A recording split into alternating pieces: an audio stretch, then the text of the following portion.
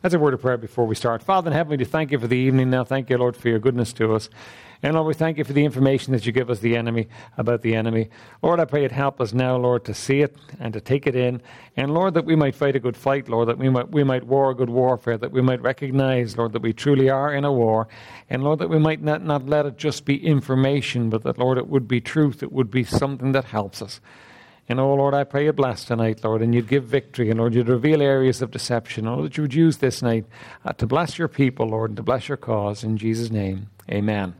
All right, Ephesians 6, verse 10. Finally, my brethren, be strong in the Lord and in the power of his might. Put on the whole armor of God, that ye may be able to stand against the wiles of the devil.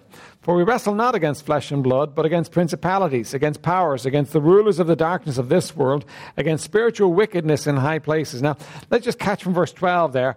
It's an organized force that knows how to get you. Right? It's an organized force. It's not just the devil on his own. It's an organized force, and he has it organized, and it is set to derail and dethrone the work of God. And since you're part of the work of God, it's set to derail and to dethrone you. Satan wants to take and use it to wear you down and to destroy you.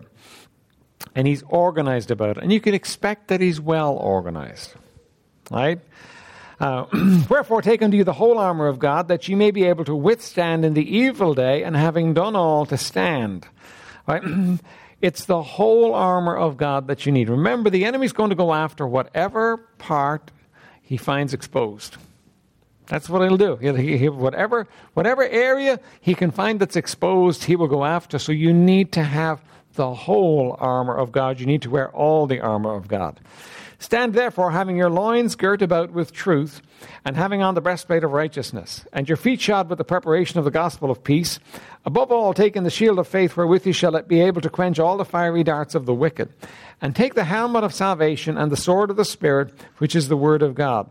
Praying always with all prayer and supplication in the Spirit, and watching thereunto with all perseverance and supplication for all saints and for me, that utterance may be given unto me, that I may open my mouth boldly to make known the mystery of the gospel. For I am an ambassador in bonds, and therein therein I may speak boldly as I ought to speak. All right, last week we looked at the ways the enemy tries to trick us, his wiles, his tricks. And listen, he has many tricks. We looked at the fact that he will accuse you before God. He fills the heart of the believer to do evil. He tempts the believer to immorality. He hinders the believer in the work of the gospel. He seeks whom he may devour. As a roaring lion, he roameth about seeking whom he may devour. He snares the believer in sin. He desires to sift the believer.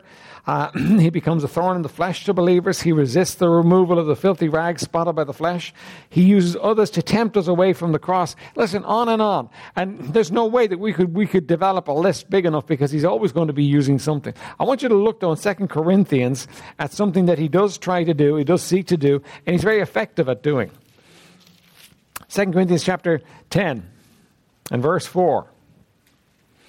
Verse 3, sorry. 2 Corinthians 10 and verse 3. For though we walk in the flesh, we do not war after the flesh. Now, you've got to get that one in your mind and in your heart and understand you can't fight this one in your own power. Your power doesn't have any bearing upon this situation. There's no way for you to win it in your power. For the weapons of our warfare are not carnal, but mighty through God to the pulling down of strongholds. Now, Satan wants to build strongholds in your mind so that he can control you. And he's very effective at doing it. And what he does is he puts a lie in. The lie is accepted, and the lie becomes truth once you're accepted. And you live based upon the truth that's actually a lie. And it's a stronghold. It's something that he uses to control you. It's something that he uses to actually get in there and to control you. Right? We'll just say, for instance, he convinces you that God doesn't love you. Now, I'd love to know how many of God's people doubt the fact that God loves them. I really would do it. That'd be fascinating to actually be able to probe it and ask people the right questions and come to the place where you really could actually make a clear get a clear picture of who actually thinks that God doesn't really love them. But when he puts it in there that God doesn't really love you, that somehow you're substandard, that somehow there's something wrong with you, there's an issue with you, that puts you in the place where, God couldn't really love you. What he's done there is he's built a stronghold in your mind. Now, based on that stronghold, he will build other strongholds. But here's the thought. The thought is that since God doesn't love you, therefore he hasn't got your best in mind, so everything he tells you to do is questionable. And so he will use that he uses that to control you. A deception, a lie that goes in there, and he uses it to control you. Now, the only thing you can do with a lie like that is you've got to fight it tooth and nail. You've got to fight hard against it. You can't afford to accept it. Now you've got to fight it spiritually, but you've got to fight it. You can't afford to accept a lie like that. Once he puts something in there that's slightly off, and the thing about it is that once you buy the lie, it really becomes truth to you. Once you buy into it, it becomes truth, and then you have a hard time. Now, God says, the weapons of our warfare are not carnal, but mighty through God to the pulling down of strongholds, that you can actually dismantle the strongholds that he builds in your mind. Notice how you're going to do it. Casting down imaginations and every high thing that exalteth itself against the knowledge of God, and bringing into captivity every thought to the obedience of Christ. Right? Now, it's casting down imaginations and every. Let's think about that for a second. Right? North Korea are threatening to lob a nuclear bomb at South Korea and at Japan and anybody else they can get it at. Right now, we don't know whether they're serious or not. We don't know what's going on over there. Nobody really does.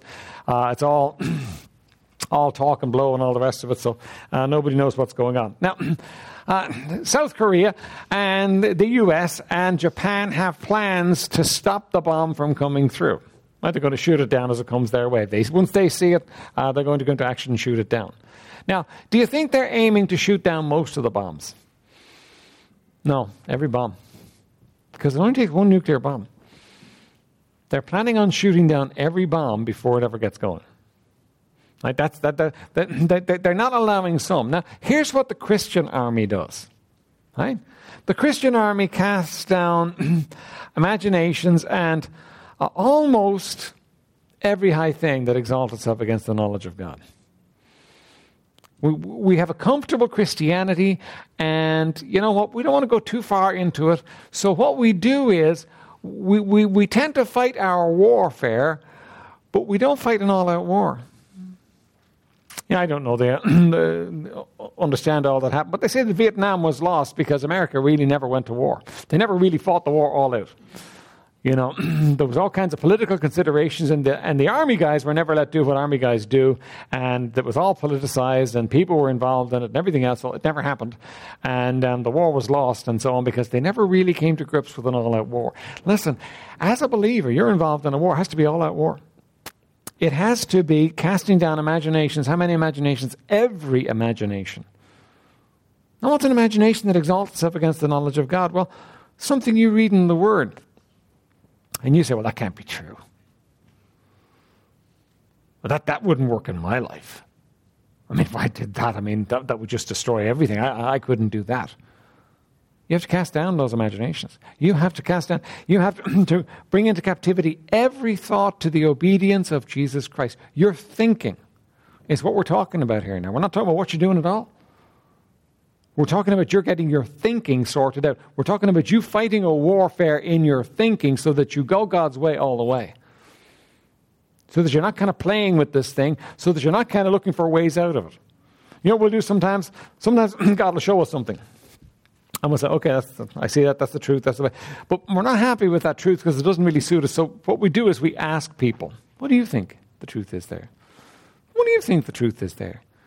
Until we get a consensus of human opinion. And what we've done is, we're not casting down imaginations. We're not bringing every thought into captivity. What we're doing is we're looking for our own way. And what we're doing, and we don't realize it, but what we're actually doing is, we're handing Satan the blocks and the cement to actually build a fortress. You got to give that over. You got to go all the way with God. You got to rip everything in your mind out that doesn't fall in line with what God says. Everything. You got to tear all those things out. They will destroy you. Listen, if you're watching something on the TV and what it's doing is it's going against that. It's what you're doing is you have imaginations and you have things that don't agree with what the Lord Jesus Christ says. Stop. You say, but listen, I mean, if I do that, then I won't be able to watch anything. I won't be able to have any fun. Do you have to have your fun in ways that are going to hurt you? Aren't we kind of foolish about this? You know, we make a stand in certain areas, but we don't make all the stands we need to make. And it's as though what we're doing is we're defending ourselves against most of the bombs. But not all. That'd be too hard. You couldn't live in the world if you really came to grips with defending yourself against all the bombs.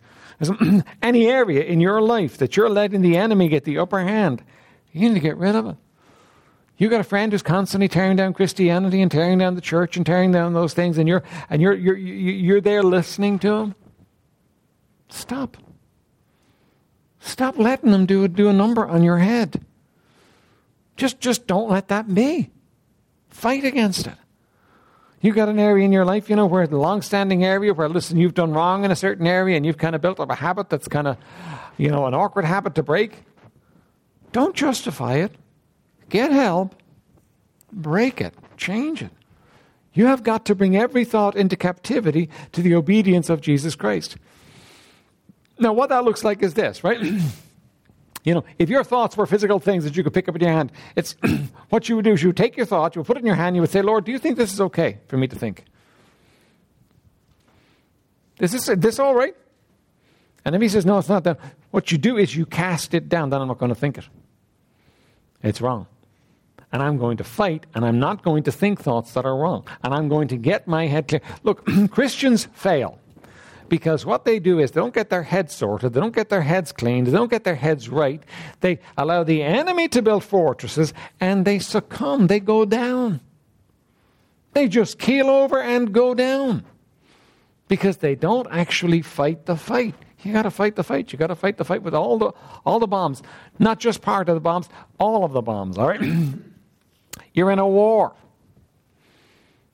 You know, you're not just going through life with a nice Christian life. Isn't that what we think sometimes? You know, Christian life's a nice way to live. It's a good way to live, you know. No, the day you got saved, you entered into a warfare. And the enemy's got a plan. God's got a good plan for your life. The enemy's got a bad plan for your life.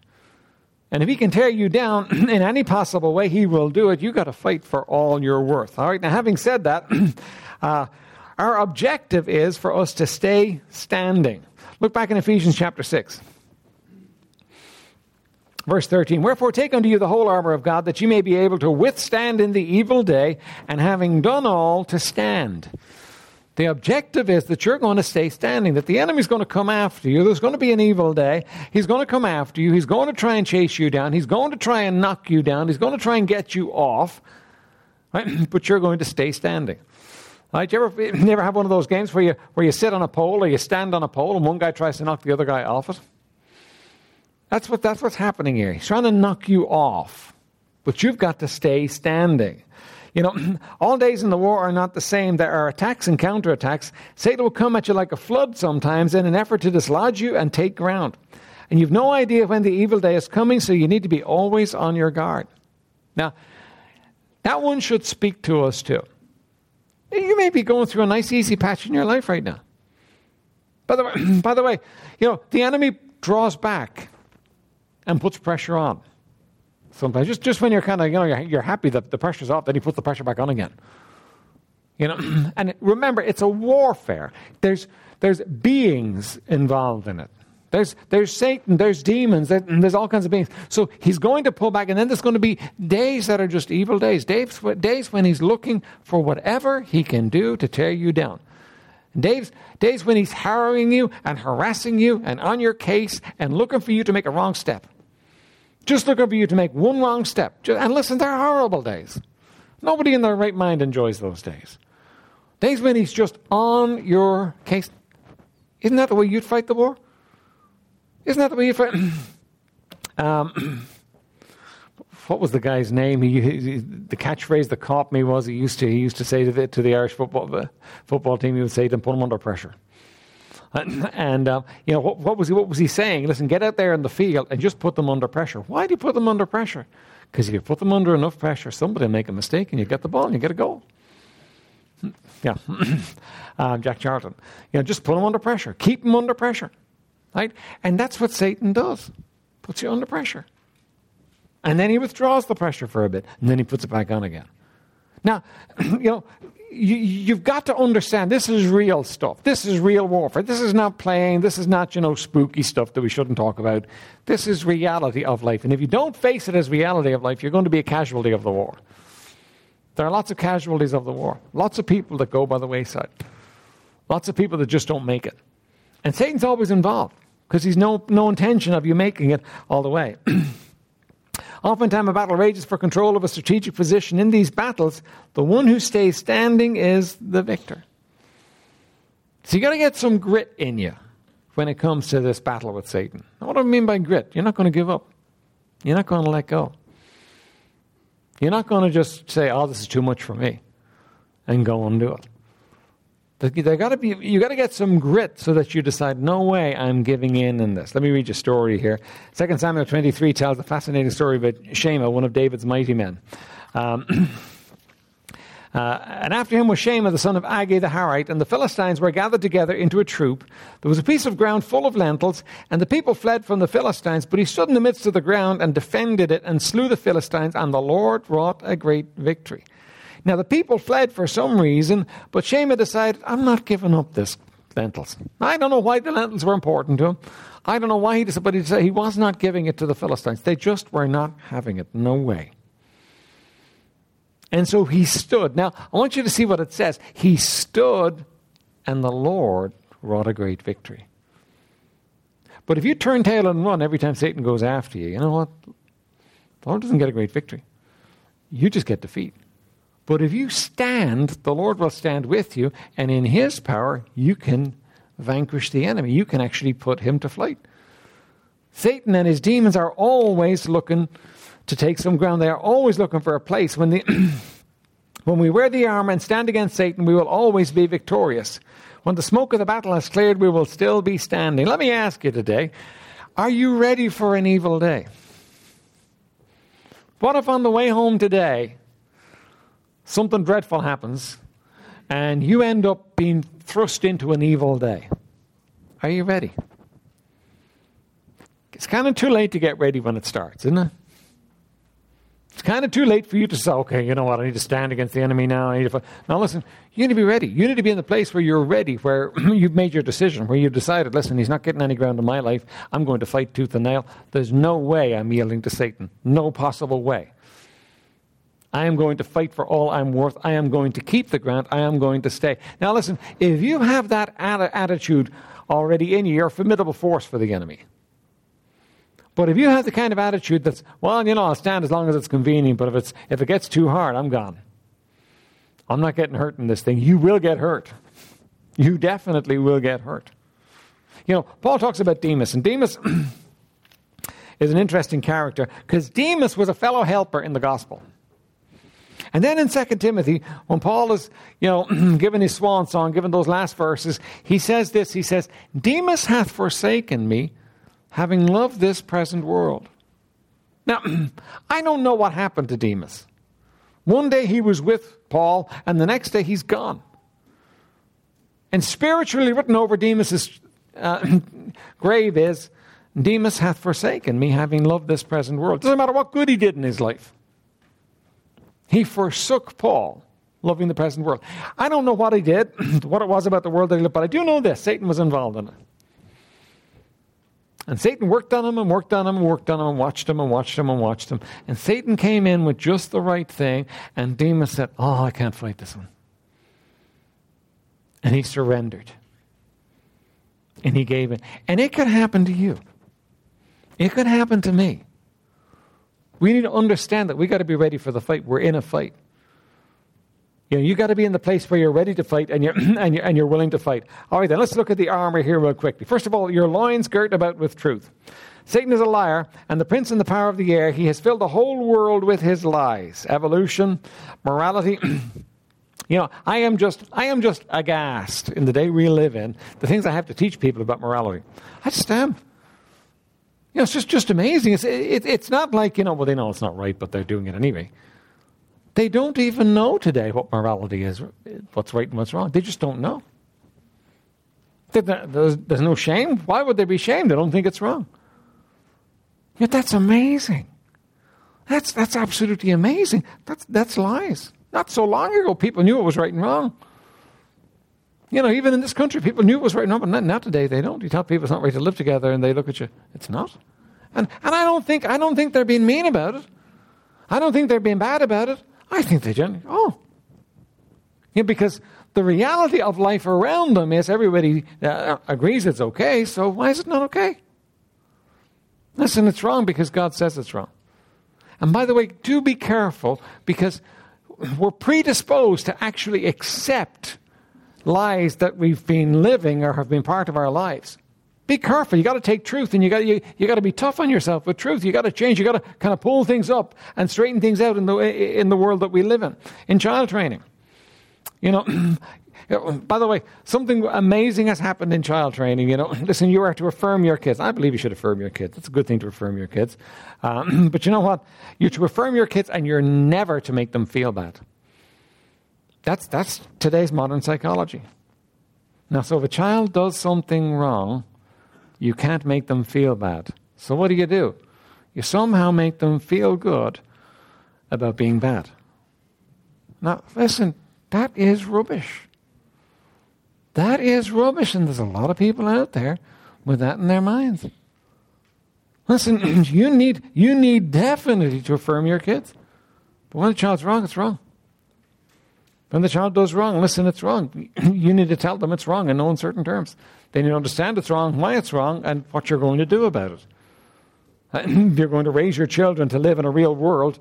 But we're surrounded by all kinds of deceptions, by all kinds of lies that have just eroded society and taken over and done a number on us.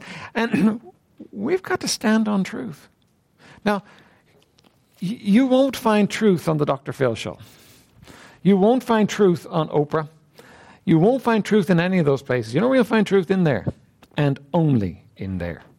If it doesn't line up with what's in there, it's not true. I don't care how powerful the person that says it is. I don't care how good they sound. I don't care how good they look. I don't care how nice they are. It doesn't matter.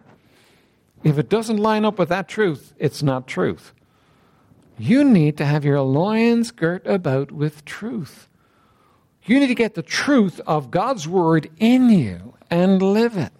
And you've got to fight against the day we live in, and fight against your head, and fight against the influences to come to the place where, no, this is true. And so you read it and you take it on board, and you come to the place where the word of God is the guiding influence in your life.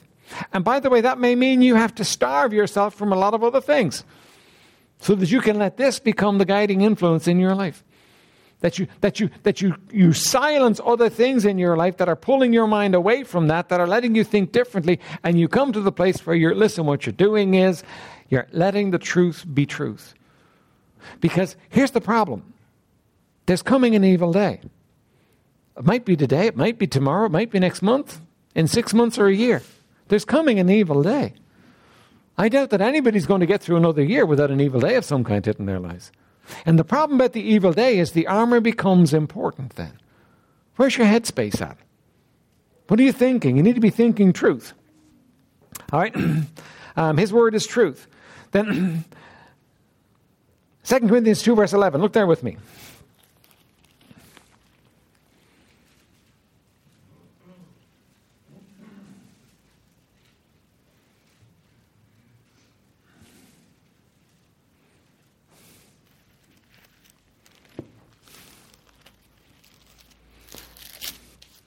Let me catch myself up here, right? We're talking here about the breastplate of righteousness. The enemy is the accuser of the brethren, and he's always looking for an advantage over us. He always wants to get you in the one-down position. When you give into sin, you give him an advantage. Now, catch that. Listen, when you sin, how do you feel? Bad. You just feel bad. You feel rotten. That's, if you're in tune with God, you can feel really rotten.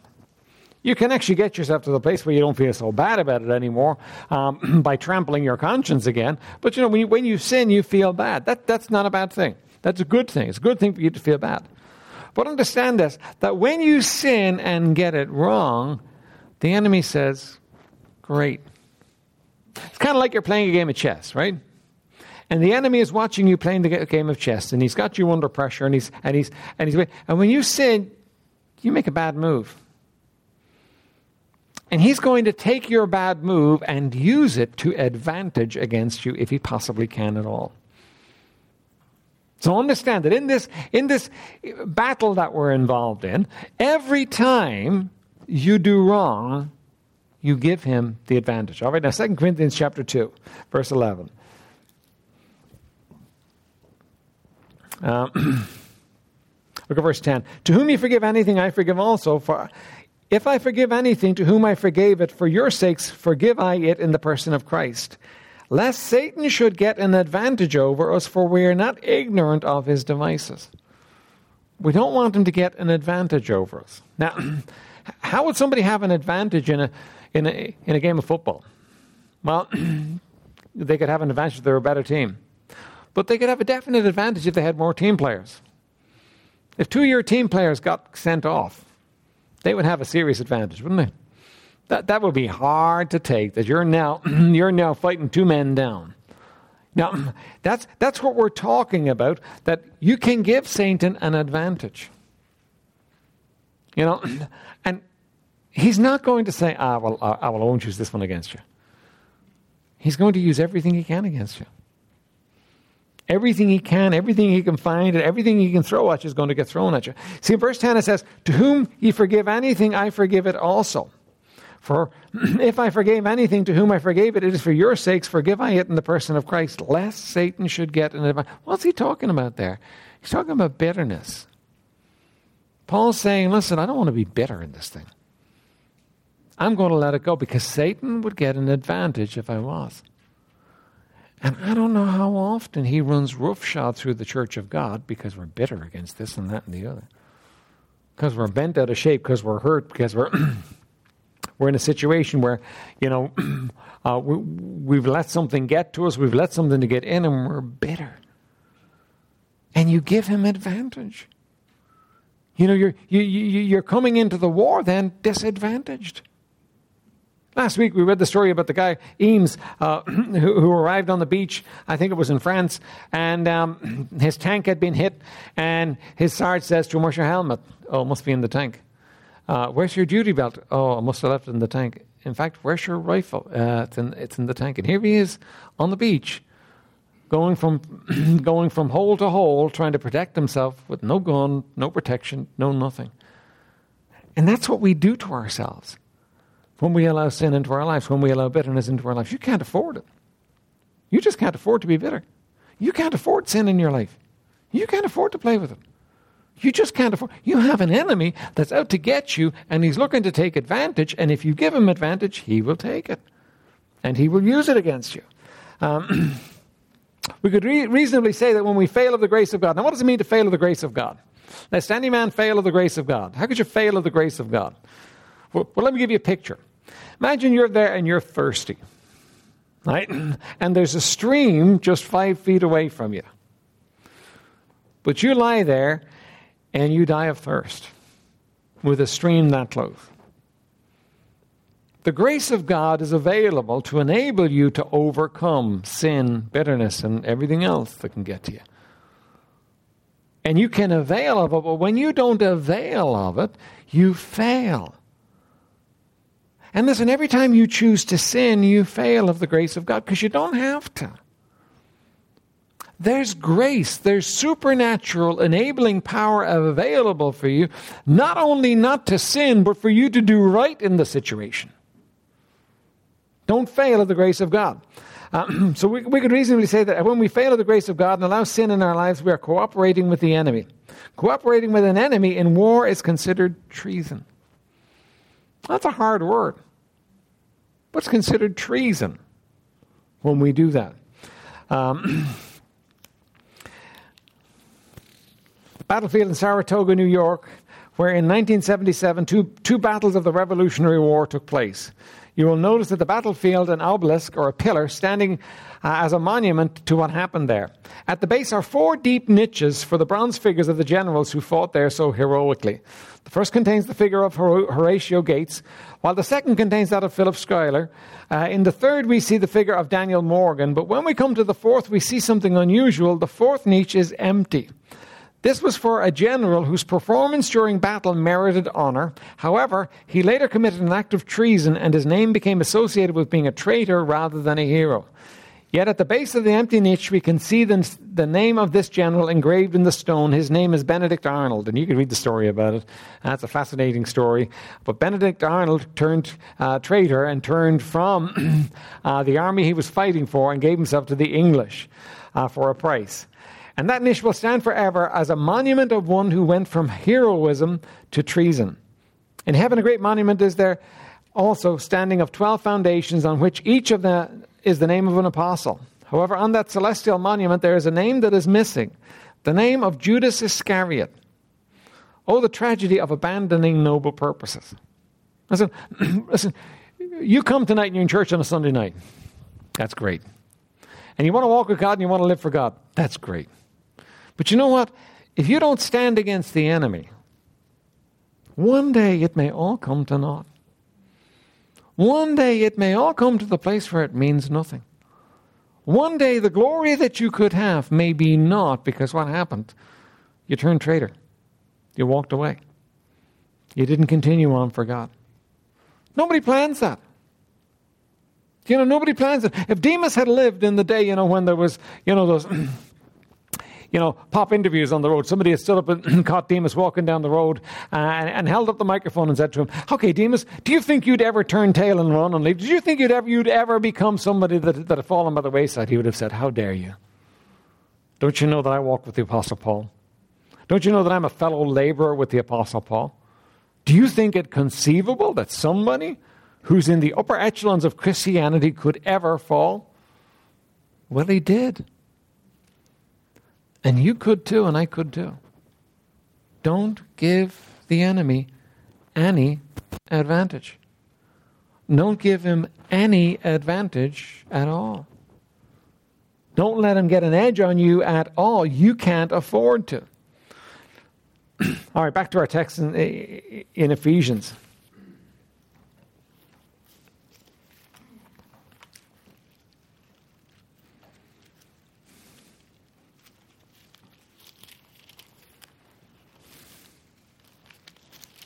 Ephesians chapter 6.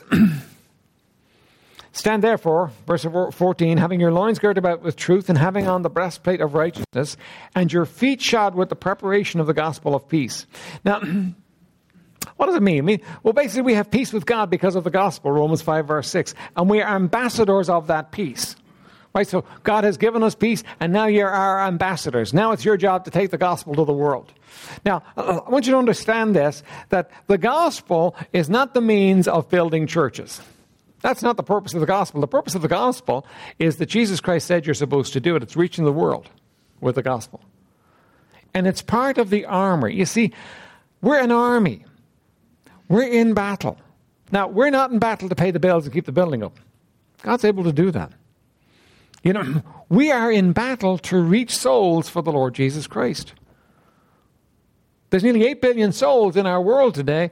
Most of them haven't got a clue as far as the gospel is concerned, and they need to be reached. We've got nearly 4 million people in our country today. Most of them know nothing about the gospel. They need to be reached. Now, we need to understand that's where we're going as a war. That's where the battle is. That's what's really happening. You need to be involved in that. You say, how much do I need to be involved in that? You need to be very involved in that. That needs to be your way of life, that you're involved in the gospel. That's your message. That's your truth. Now, let me say, some of you sitting here tonight have a stronghold in your mind that says effectively that's not all that important. I'm doing right, I'm living right, I'm going right, I'm serving in the church, I'm doing whatever. It's not all that important with the gospel. Yes, it is. And I want you to understand this too. It's part of the armor. Now, what does that mean? That when you're not involved in the gospel, when you're not passionate and working towards the gospel, you're vulnerable. You're vulnerable to the enemy. That's what I'm saying. If you haven't got on the whole armor, you're vulnerable. Listen, don't put yourself in that position. You need to be involved in getting the gospel out. Everybody in this room needs to be involved. You say, well, I'm going to get involved in it. Well, when? When are you going to get involved? When are you going to get to the place where you're involved in getting the gospel out? When was the last time you talked to somebody about the Lord Jesus Christ and their soul? When was the last time you opened your mouth and you spoke? Have you ever? Listen, you're not involved. You got to be honest with yourself. And don't talk about what you are doing or what you have been doing. You got to be involved now. When was the last time you talked to somebody about getting saved? When was the last time you popped the question? You asked somebody, listen, are you ready to trust Christ your Savior? Listen, that is the key issue. You need to get to the place where you're involved in that. That's not just because we want to build a church or anything else. That's because that's the issue, that's the function, that's the reason we're here. When we stop doing that, we stop. And by the way, know this, that one of the great stabilities for the church, any church, is when it's involved in gospel outreach. When the church is gung-ho, fired up, and out there with the gospel, you know what happens? Something happens in the church. And, the church is not picking holes in each other then. The church is moving forward on the basis of the gospel. All the problems get left behind because we have a common cause. We have a common focus. We have a common issue. It's about the gospel. Right? Keep the main thing, the main thing's the gospel and always will be. It's about the gospel. Get involved with the gospel. Everything we do has got to be about the gospel. But you know what? There's no point in us having this broad philosophy. It's about the gospel if you're not involved in the gospel. You've got to get involved in the gospel. You've got to be out there talking to people about the Lord Jesus Christ. You've got to be doing the business as far as the gospel is concerned. That's the key issue. And if you're not, you're vulnerable. You're vulnerable to the enemy.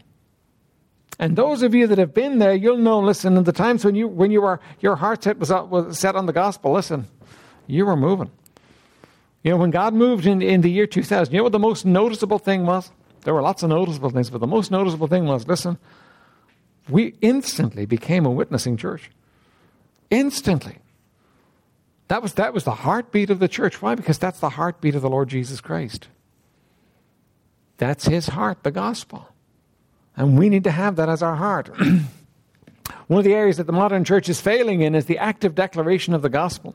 Nothing stabilizes or focuses the church and its individual members like a commitment to obey the Great Commission in soul winning. Get with it. Just get with it. I can talk about it till I'm blue in the face. I can lay it out for you till I'm blue in the face. You're waiting for some feeling. You're waiting for something nice to happen. You're waiting for some breeze to waft in to carry you out to the gospel. Just get with it and get out there and get involved. Stop making excuses and do the business. If you're not doing the gospel, you're not doing the business. If you're not doing the gospel, you're disobedient. Not to me. To the Lord Jesus Christ. And you're vulnerable. Understand you're vulnerable. And then, verse 15, and your feet shod with the preparation of the gospel of peace, above all taking the shield of faith, wherewith you shall be able to quench all the fiery darts of the wicked.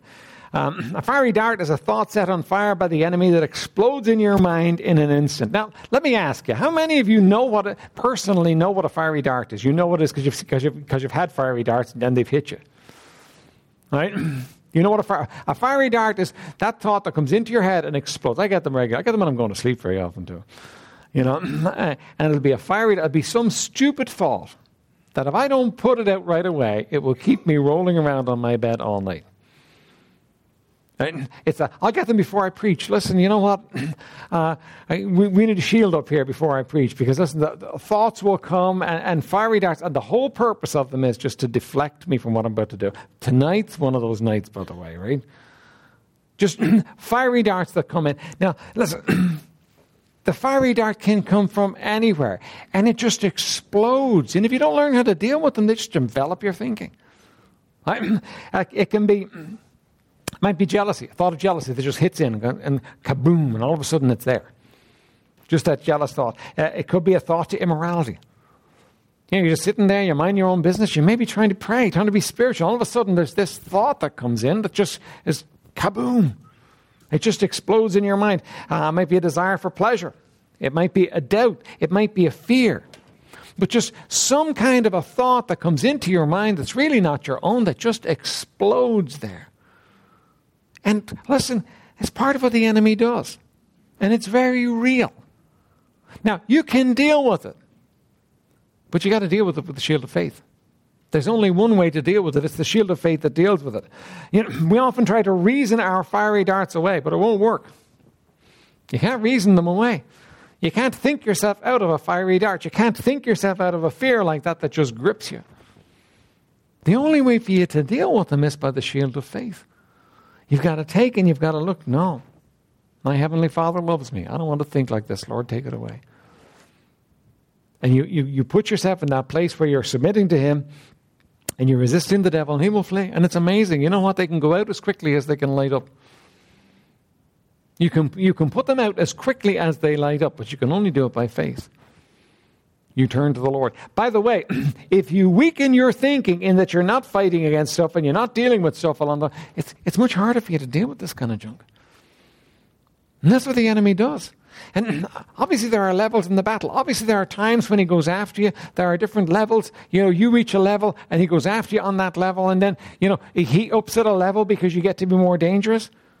By the way, I'm telling you to get involved in the gospel and get involved in the outreach. But let me tell you this too. As soon as you get serious about the gospel, the enemy's going to go after you.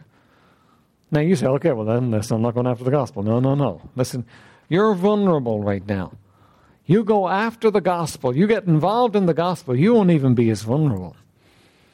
But you know what? He becomes vulnerable then. Then you get him on the off foot. Then you get him in the place, listen, where you're pushing him. And that's always a safer place to be. Right? But he will send fiery darts at you, he will go after you, and we'll try and get them in. And you've got to raise up the shield of faith. No, Lord, I'm depending upon you, I'm trusting in you.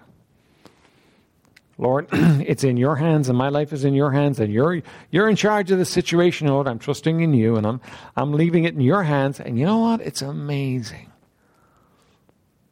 how those fiery darts can hit a wet shield and there's the thump and the sss of it going out. That's what it's talking about. It's talking about real warfare and fiery darts. Don't let the fiery darts burn. Some of you let the fiery darts burn until they've done their damage. And you know what? After 3 days of a fiery dart burning, you're in a mess. Deal with the fiery darts with the shield of faith right away. If you can't deal with them yourself, get help. But know this, those thoughts that explode in your mind and go kaboom, and that are kind of just, where did that come from? You're talking about a fiery dart there. You're talking about something the enemy lobbed at you. And you can't deal with it by reasoning it out. You can't deal with it by working it out. You've got to deal with it by faith. Lord, I'm trusting you. You love me. You're taking care of me. And I'm putting myself in your hands. And you can sleep like a baby in his hands. And then there's a helmet of salvation. In salvation, our greatest need has been met. We have been delivered. Jesus told the apostles to rejoice. Not that the demons were subject unto them, but that their names were written down in heaven. That's where you rejoice. That's what makes you happy, right? It's what's supposed to make you happy. Remember the apostles came back to Jesus. They had cast down demons. They had done great things. And Jesus said, no, don't rejoice in that. Rejoice that your names are written down in heaven. You ought to rejoice that your name is written down in heaven. You ought to get happy. Purposefully rejoice. Rejoicing doesn't happen. You know what I mean? So you're being told to rejoice. Jesus is telling them to change their attention from one thing onto something else and to rejoice in that. And he says the same to you. You're to rejoice in your salvation. Now listen, you can't rejoice in your salvation if you're not saved. Right? That's reasonable, isn't it? If you're not saved here tonight, how are you going to rejoice in your salvation? You don't know. If you were to die right now, you don't know where you're going to go. I mean, the Bible says hell, but you're not sure. But, you have nothing to rejoice in there because, you don't know. You need to be saved. Now, how does somebody get saved? They get saved by faith. By simply putting their trust in the Lord Jesus Christ. It's simple. It's not hard. Jesus said a child can understand it. You can understand it too. It's simply coming to the place where you say, okay, I'm trusting the Lord Jesus Christ as my Savior. I'm depending upon Him. I'm a sinner. I deserve hell. And you know what? That one's not hard for us to get our minds around. We don't like that truth. But it's not hard to get our minds around. Because everybody here, if they'll be honest, knows they've done enough against God to deserve a place in hell. I'm a sinner. I deserve hell. But I'm trusting what Jesus did on the cross, as best I know how, to save me. And you can be sure of your salvation. Now, let me give you another warning here. You need to be secure in your salvation. Your salvation is of God. It's not of you. Salvation is not, you do this, this, and this, and I'll save you. Salvation is simply you trust in the Lord Jesus Christ. Believe in the Lord Jesus Christ and thou shalt be saved. That's the Bible term. You trust in the Lord Jesus Christ. Now, don't get in the place where you let somebody shake your confidence up in your salvation. What do I mean by that? I mean, where you begin to question, are you really saved or not? Or worse still, where you get a theology going that tells you, well, listen, you sinned, you can't be saved. You did this wrong, you can't be saved. Listen, being a Christian does not mean you're perfect. It means you're forgiven. And all your sins, past, present, and future, were forgiven when Jesus died on the cross. And you've got to lock into the reality of, no, Jesus paid the price for my sin, all of it. I don't have to pay for any of it. You say, but I don't deserve that. I've done bad things even since I've been saved. I know you don't deserve it. I don't deserve it. Nobody deserves it.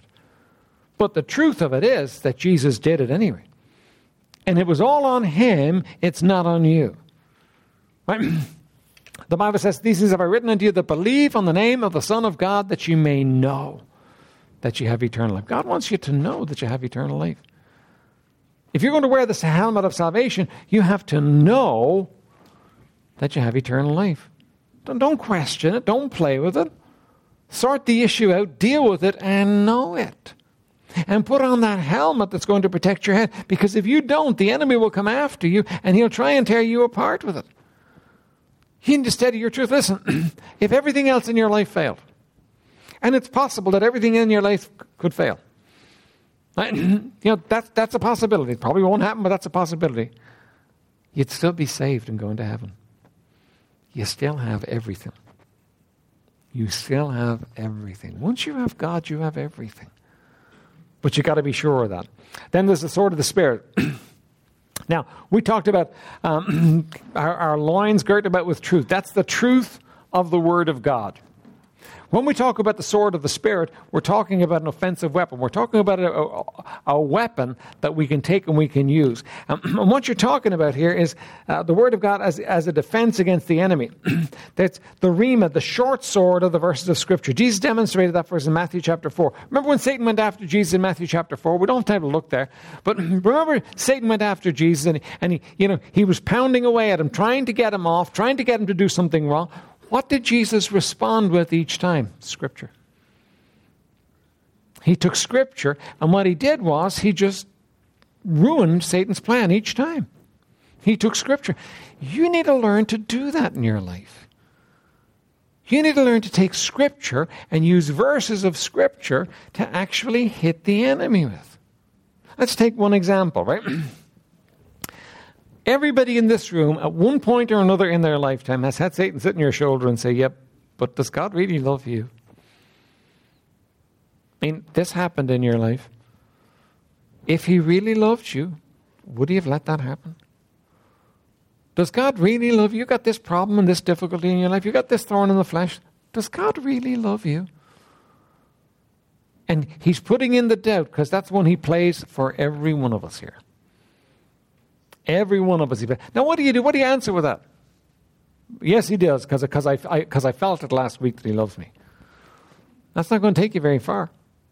What are you going to answer with? You've got to have Scripture in your arsenal to answer with.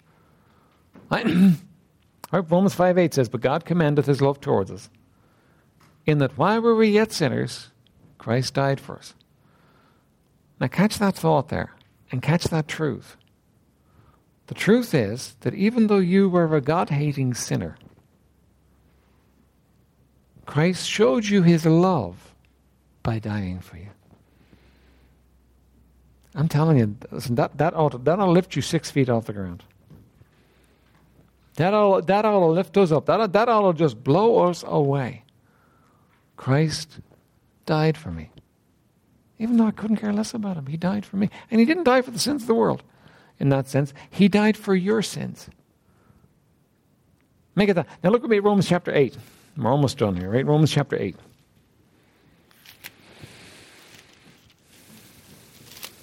Look at verse 32.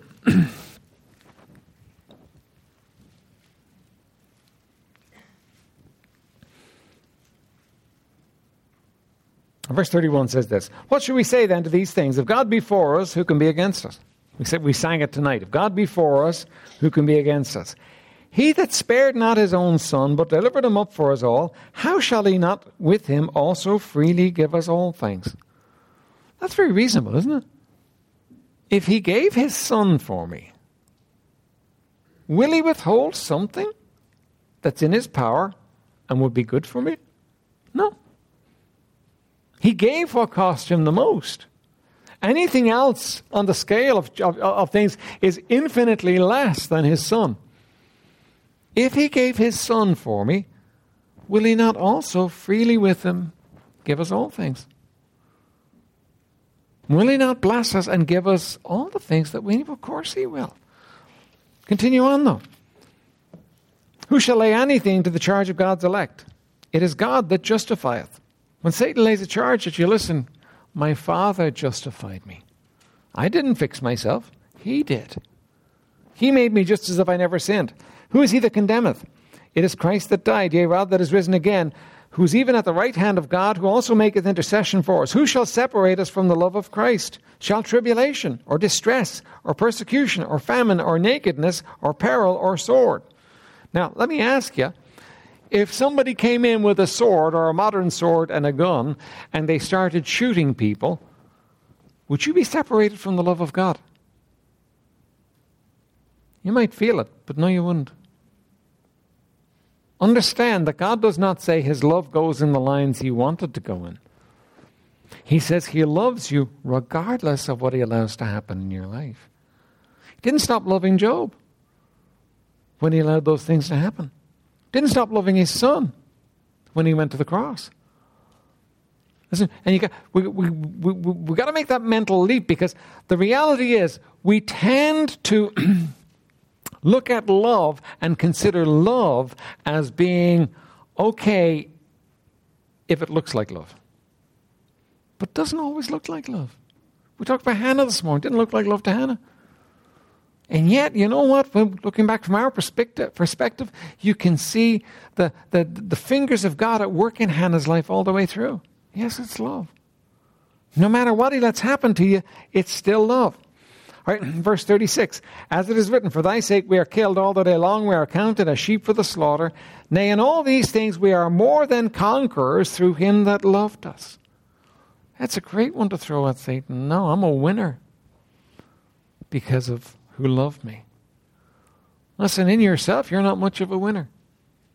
But because of the one that loved you, you're a winner. For I am persuaded that neither death, nor life, nor angels, nor principalities, nor powers. Did you catch those two words there? Principalities and power. Remember we read them in Ephesians chapter 6? It's talking about demonic powers. It's talking about Satan and all his power. Nor principalities, nor powers, nor things present, nor things to come, nor height, nor depth, nor any other creature shall be able to separate us from the love of God which is in Christ Jesus our Lord. So what do you do with this as the passage here? When Satan comes to you with does God really love you? You bet. Yes, he does. He says it. And quote the scripture to him. But fight it. You got to take the sword of the Spirit and you've got to fight. Of course he loves you. Don't ever let him put that one over on you. Eve bought that lie. And we're all suffering ever since.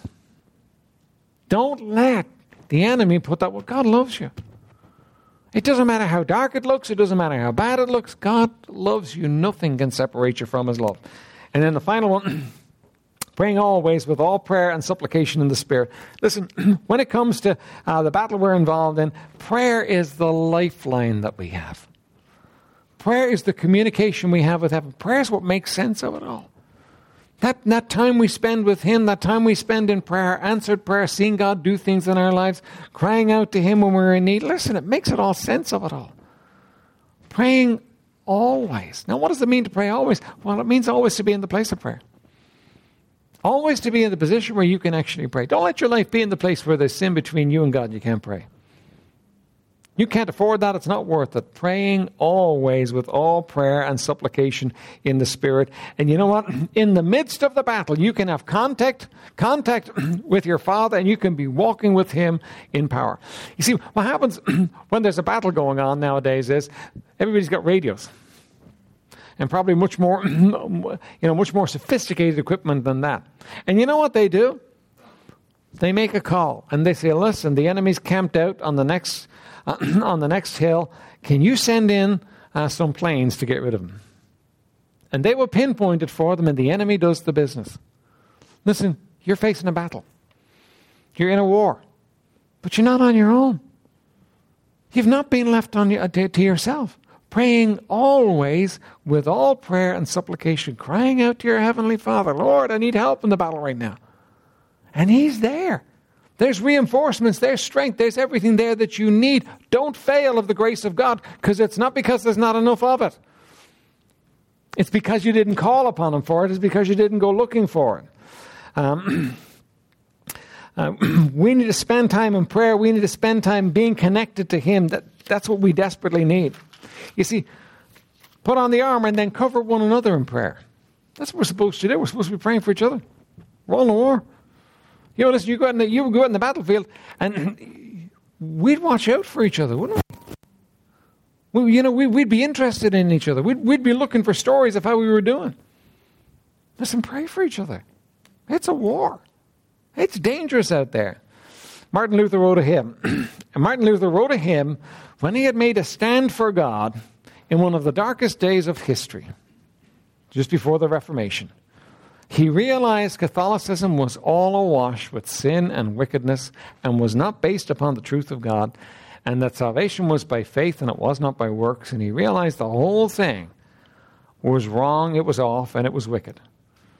And Catholicism in his day was a temporal power. It had power. The Pope was the greatest ruler the earth knew. As far as he was concerned, he was ruler over all rulers. Right? Now, people disputed that from time to time, but he reckoned he was the ruler over all rulers. And Martin Luther read the Bible and said, that's wrong. So he made a stand against it. Now, he wasn't making a stand against the church. He was making a stand against a lie the enemy had used greatly to deceive the whole world.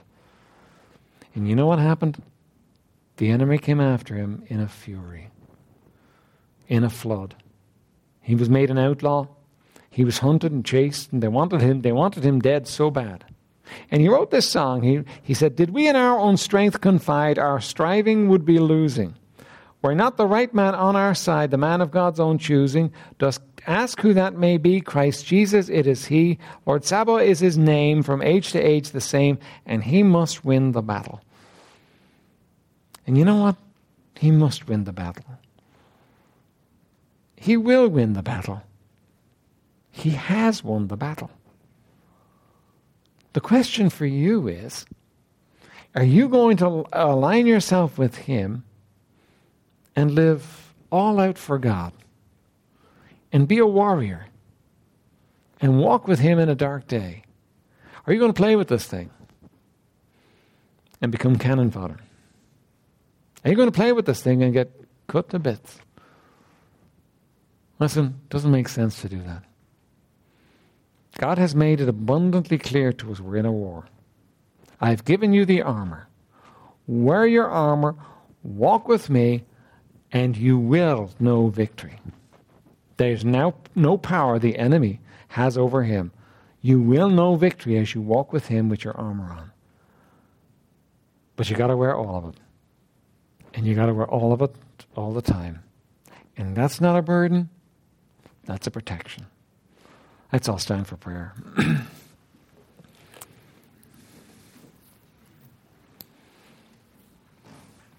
Father in heaven, we thank you, Lord, for your word. We thank you, Lord, for telling us how to be safe in a dark day when the enemy fights. Oh, Lord, I pray that you'd help us now tonight, Lord. Lord, that you just put your hand upon us, Lord, that you would show your face in this room, and Lord, that you would give us victory.